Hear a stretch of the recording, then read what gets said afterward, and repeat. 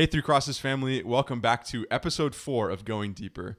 AJ Venegas here. I'm the director of life groups and discipleship here at Three Crosses. Today, we're going over 1 Peter chapter 1, verses 22 to 25. With that, let's go deeper.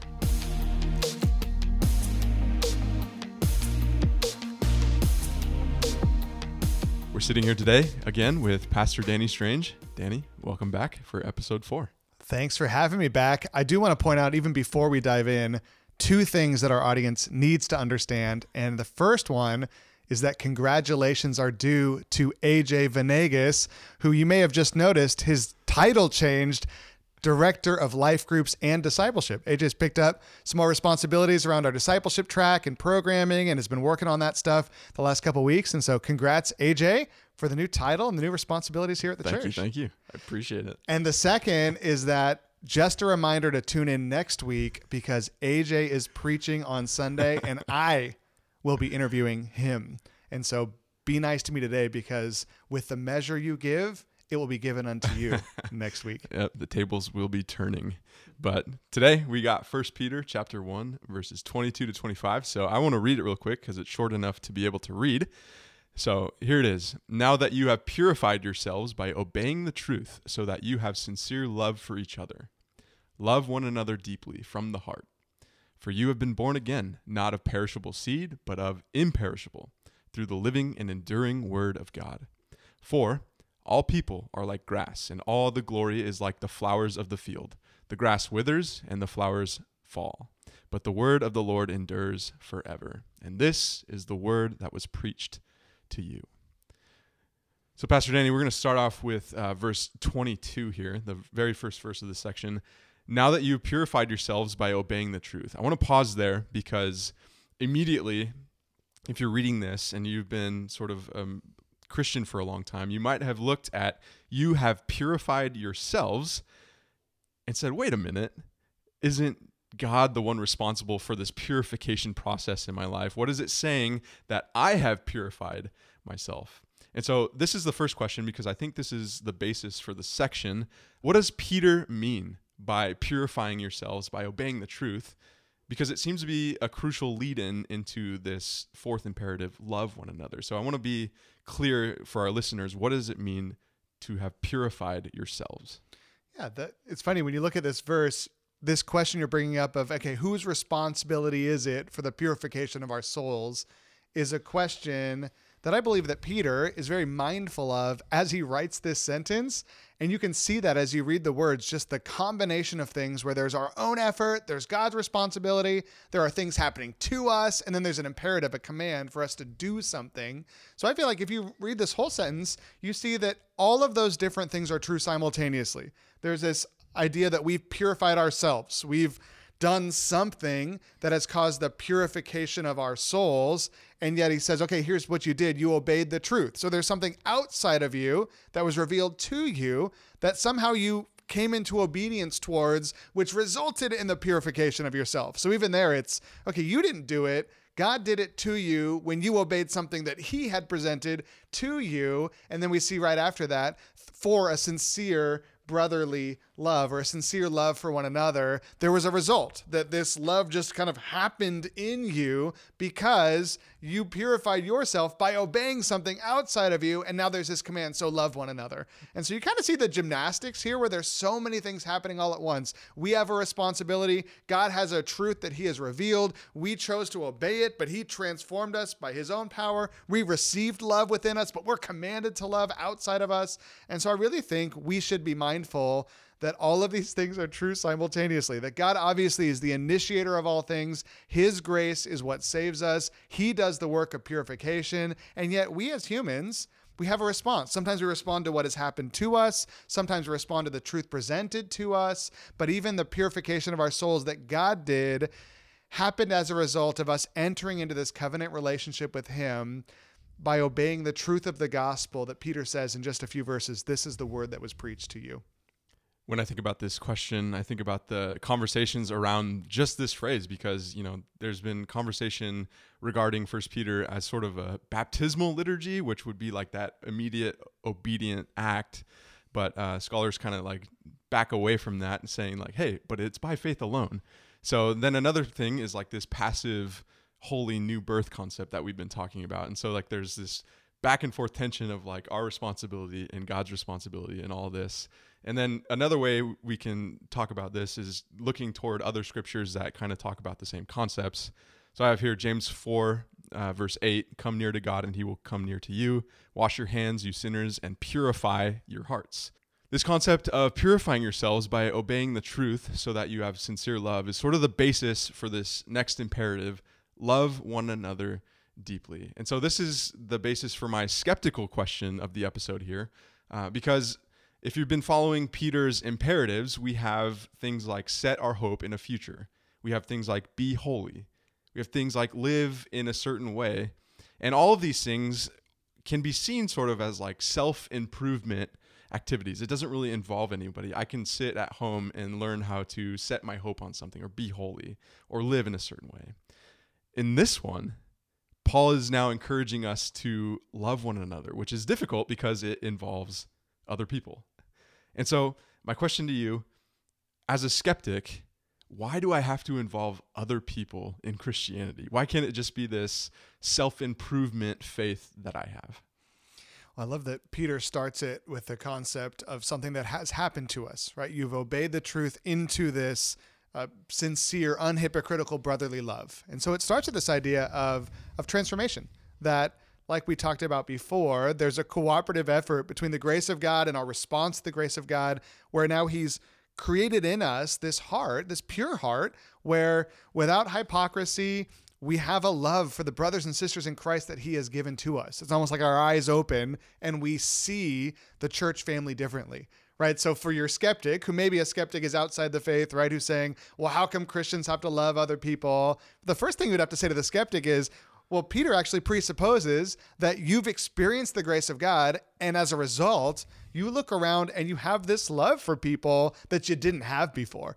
And so I might tell the skeptic, hey, well, actually, you love other people kind of because you want to, because God has given you this affection for the people in our community. And so the command to love one another deeply, let's not forget the foundation of that command is because you have this love in your heart towards everyone. And so what do you do with the love? You love it, right? It's really just a fruit, in a sense, of something that's already transformed in you. So start with this foundation of love, and you do, what do I do with this love? Well, go love people with this love. And so it starts with a love that God has already gifted to you through the purification that happened in your obedience to the gospel. The natural follow-up question to this would be, our culture throws around this term love all the time. I think you touched on this on your Sunday sermon a little bit. What does love mean here? Because I know you throw out love in our culture in the East Bay, and it could mean something way different to somebody else than what we mean here in the church or even on this podcast. So could you dive a little bit deeper into what exactly is the definition of love? Yeah, it's interesting because in the Greek language, you may have studied this before, there's several different words that we translate love into our English scriptures, right? So we have agape, is this sacrificial giving love. You've got Philadelphia, that a lot of times is translated brotherly love. We have storge, which is this charitable love. We have eros, which is this romantic or erotic love. And all of these words, we just translate in the New Testament English, love. So I was wondering, as I was looking at the text this week, I wonder what it would have been like to be in Peter's audience, because we hear this, for a sincere brotherly love, now love one another. We hear love, love, love, love over and over again. They hear two different words. They hear, you've received this Philadelphia, now agape. And I wonder if they'd even have that connection of like love and then a different kind of love. Probably, right? We think of Jesus and Peter talking in John 21, right? Like, do you love me? Do you love me? Do you love me? Agape, agape, phileo. And so Peter's kind of maybe again picking up off of this motif that he experienced with Jesus to say, listen, it starts with Philadelphia and moves towards agape. I don't even know if that answers your question about our culture, but I do think what we need to lay down first is we do use love in a lot of different ways, but so did they in first century. They just had different words for it. We have the same word for it, right? So we might say, I love ice cream. I love my wife, right? I love Jesus. I love the marginalized in our community. I mean 4 or 5 different things, but I use the same word. They also had a lot of different meanings for love. They just used 4 or 5 different words for it. And so the nice thing about reading New Testament Greek is you can pick up on the nuance of what they mean by love in this instance by looking at the actual Greek word they use that we translate love. And so when we look at this text, he says that because of your obedience to the truth, purification has happened, and you have this unhypocritical Philadelphia. So this sincere brotherly love, filial love for the brothers and sisters you have in Christ. It's like this, wow, we're family and it's real and there's no pretense. It's awesome. He says, what do I do with that? You actively love people. You pursue them in love the way that Jesus calls you to love people. So start from this foundation of one type of love and now add to it this different type of love that, yes, is a lot easier in Greek because they have different words for it. And so I would say that's probably how we deal with that in our own culture. We have to parse it ourselves because, yeah, we throw around the word love and we mean a lot of things. They just threw around a lot of words to mean a lot of different things.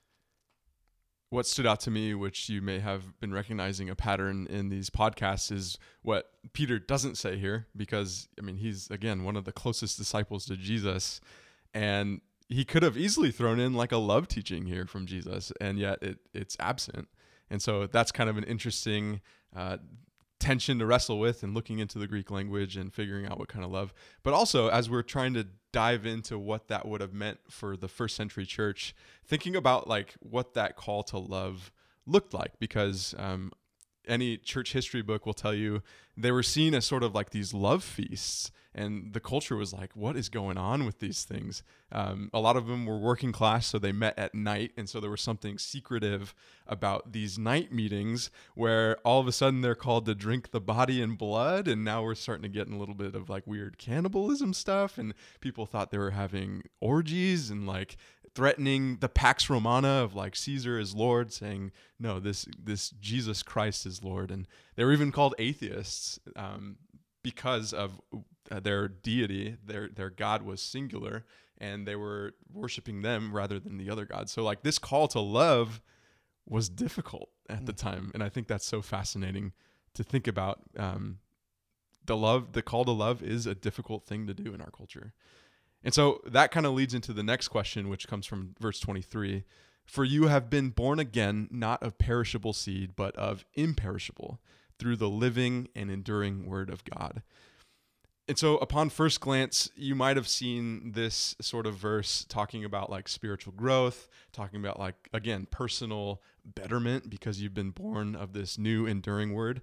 But Peter aligns it, again, with love, this concept of love. So I'm wondering if you can explain, Pastor Danny, why does he appeal now to this born again concept that we've been talking about, this theme here in terms of talking about how we love one another? Yeah, I can't help but think about, I don't know if this is what he intends, but we talked a few weeks back just of how Peter oftentimes borrows experiences that he had with Jesus and they show up in his writings. And so I think of that, I mentioned it just a moment ago, but the restoration of Peter in John 21, where Jesus meets him with this same restorative type of language of Peter, right? Do you love me? Do you love me? Do you love me? Right? And he gets to that Philadelphia, and that's all Peter has at that moment. It's like, yes, Jesus, I love you like a brother. He's like, all right, now go, right? Feed my lambs.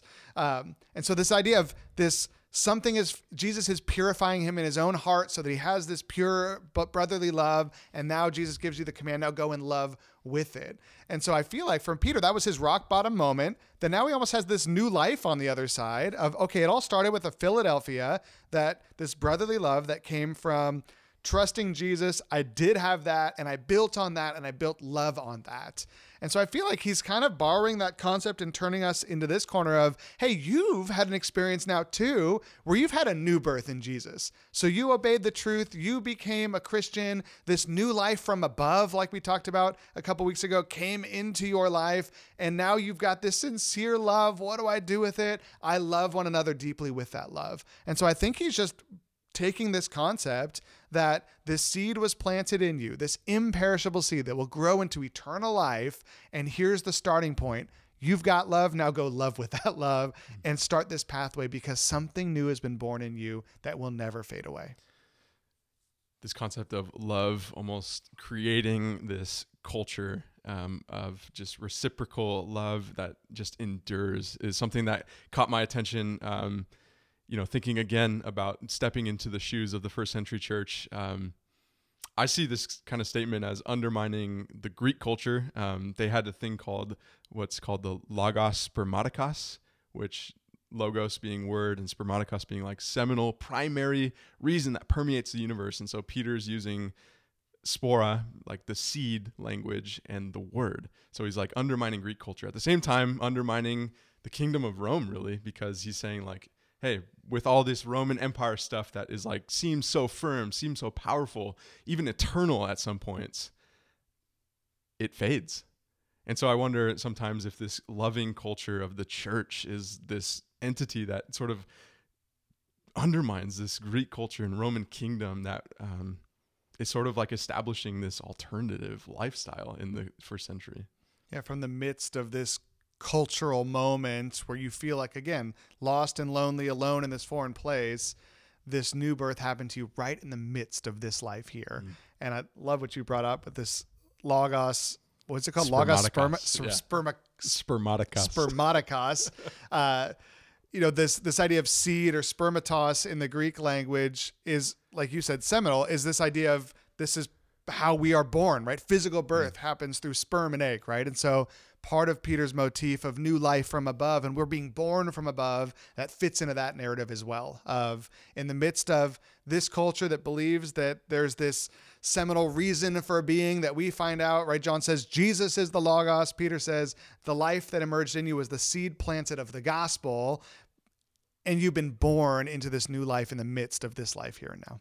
Going along with this concept of things that are unfading, Peter then quotes an Old Testament quote. He says, "For all people are like grass, and all the glory is like the flowers of the field. The grass withers and the flowers fall, but the word of the Lord endures forever." This is a quotation from Isaiah 40, which has some ramifications that I'll let you talk about. But I want to read Isaiah 40 for those who may not be near a Bible, that might be listening in their car or doing dishes, whatever chore you're doing right now. I just love to read scripture over you. So Isaiah 40 says this: "Comfort, comfort my people, says your God. Speak tenderly to Jerusalem and proclaim to her that her hard service has been completed, that her sin has been paid for, that she has received from the Lord's hand double for all her sins. A voice of one calling in the wilderness, prepare the way for the Lord, make straight in the desert a highway for our God." Quick note, that's Mark 1, verse 3, which is actually an introduction to Jesus. But we'll continue. "Every valley shall be raised up, every mountain and hill made low. The rough ground shall become level, the rugged places a plain. And the glory of the Lord will be revealed, and all people will see it together, for the mouth of the Lord has spoken." And then here comes our quote from Peter. "A voice says, 'Cry out.' And I said, 'What shall I cry?' All people are like grass, and all their faithfulness is like the flowers of the field. The grass withers and the flowers fall, because the breath of the Lord blows on them. Surely the people are grass. The grass withers and the flowers fall, but the word of our God endures forever." And so it's no coincidence that Peter quotes Isaiah 40 here. I know there's a lot of stuff going in Isaiah that kind of transforms our thinking about what Peter is trying to get us to think about this situation. So could you explain a little bit why Peter goes into Isaiah 40 here? Yeah, I'm super thankful that you mentioned the Mark chapter 1 or Mark chapter 3? Yeah, Mark chapter 1, verse 3. Mark 1:3 motif with this, because a lot of us recognize Isaiah 40 from the introduction of John the Baptist and the ministry of Jesus. And what is great about that in this moment right now is that all of us, I think, can internalize the emotion and experience the emotion that the people would have felt in Mark chapter 1. This idea of like, it's been 400 years of silence. We're lost and wandering in the wilderness in a sense. Like, where is God? And then you find out, right? John the Baptist emerges. He's the voice, the prophesied voice that would come to be the forerunner of the Messiah. Jesus is coming. We are not lost after all. God's plan is true. This covenant is faithful. This is going to be amazing. Jesus is here, right? And so we study these things at Christmas and we think of how amazing it is that God is faithful to his promises. This is covenant language, Isaiah 40, right? And Peter is using it again to say, okay, in the same way, right? We understand that was true when Jesus emerged. He's linking this same passage with what happened in you, almost as an individual, when this word, this seed was planted in you. And so really we take this emotion of how amazing it was that God's faithful to his promises in the sending of his Messiah. And Peter kind of recapitulates that and says, and God is faithful to his promises because now you are not merely still part of that covenant promise, but you in your life, that seed has been planted in you. And so you're looking forward to this eternal life. You are in these last times looking towards eternity. And all of these promises that God has always made throughout eternity is not even merely true of Jesus when he walked the earth, but is still true, and he's still renewing his covenant, and he's doing it in your heart and soul as the gospel takes root and grows you towards eternity as well.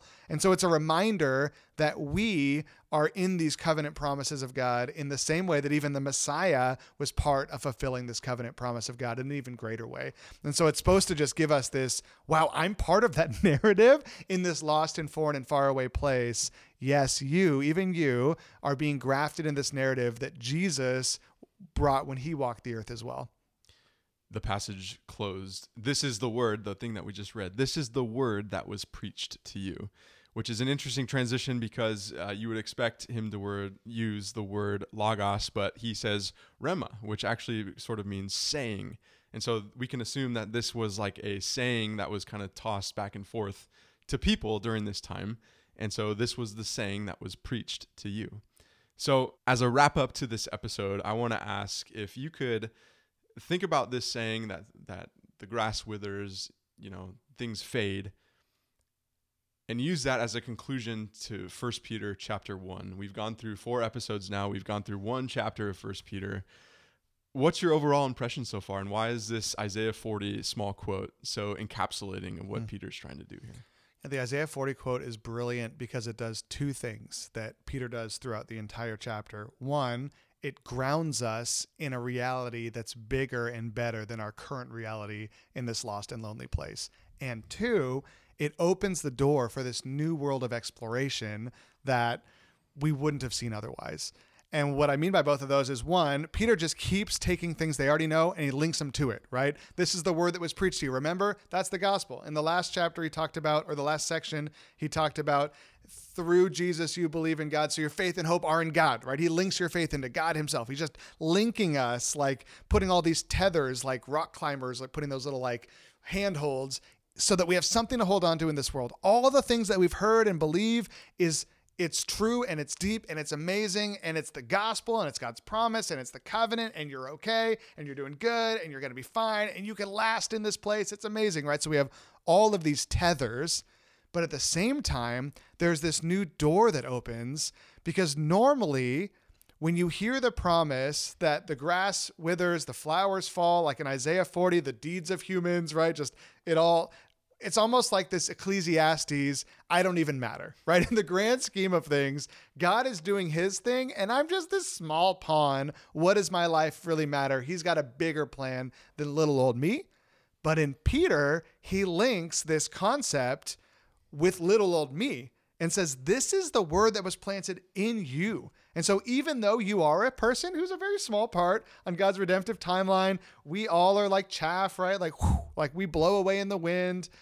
He says, but there's something that's been planted in you that will not blow away, that will not fade. He says this so many times in chapter 1. All these, we've talked about these adjectives that are like negated by the letter A that starts, right? Like unfading, imperishable, all these words. Like there's something that's planted in you that will last the test of time. And you can cultivate this now. You can see its effects. You're becoming purified. You have this love that's growing, and you can walk in these ways and actually build a character and a life and an impact that does last forever and ever and ever.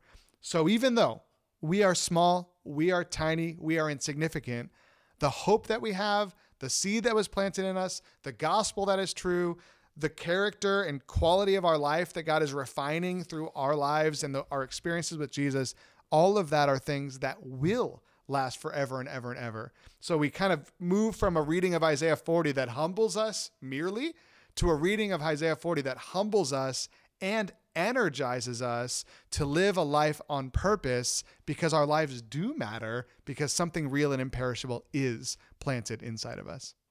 We've mentioned a lot of themes in this podcast so far, and one of them that stands out is that covenant love, that hesed, that in his great mercy, all this was done.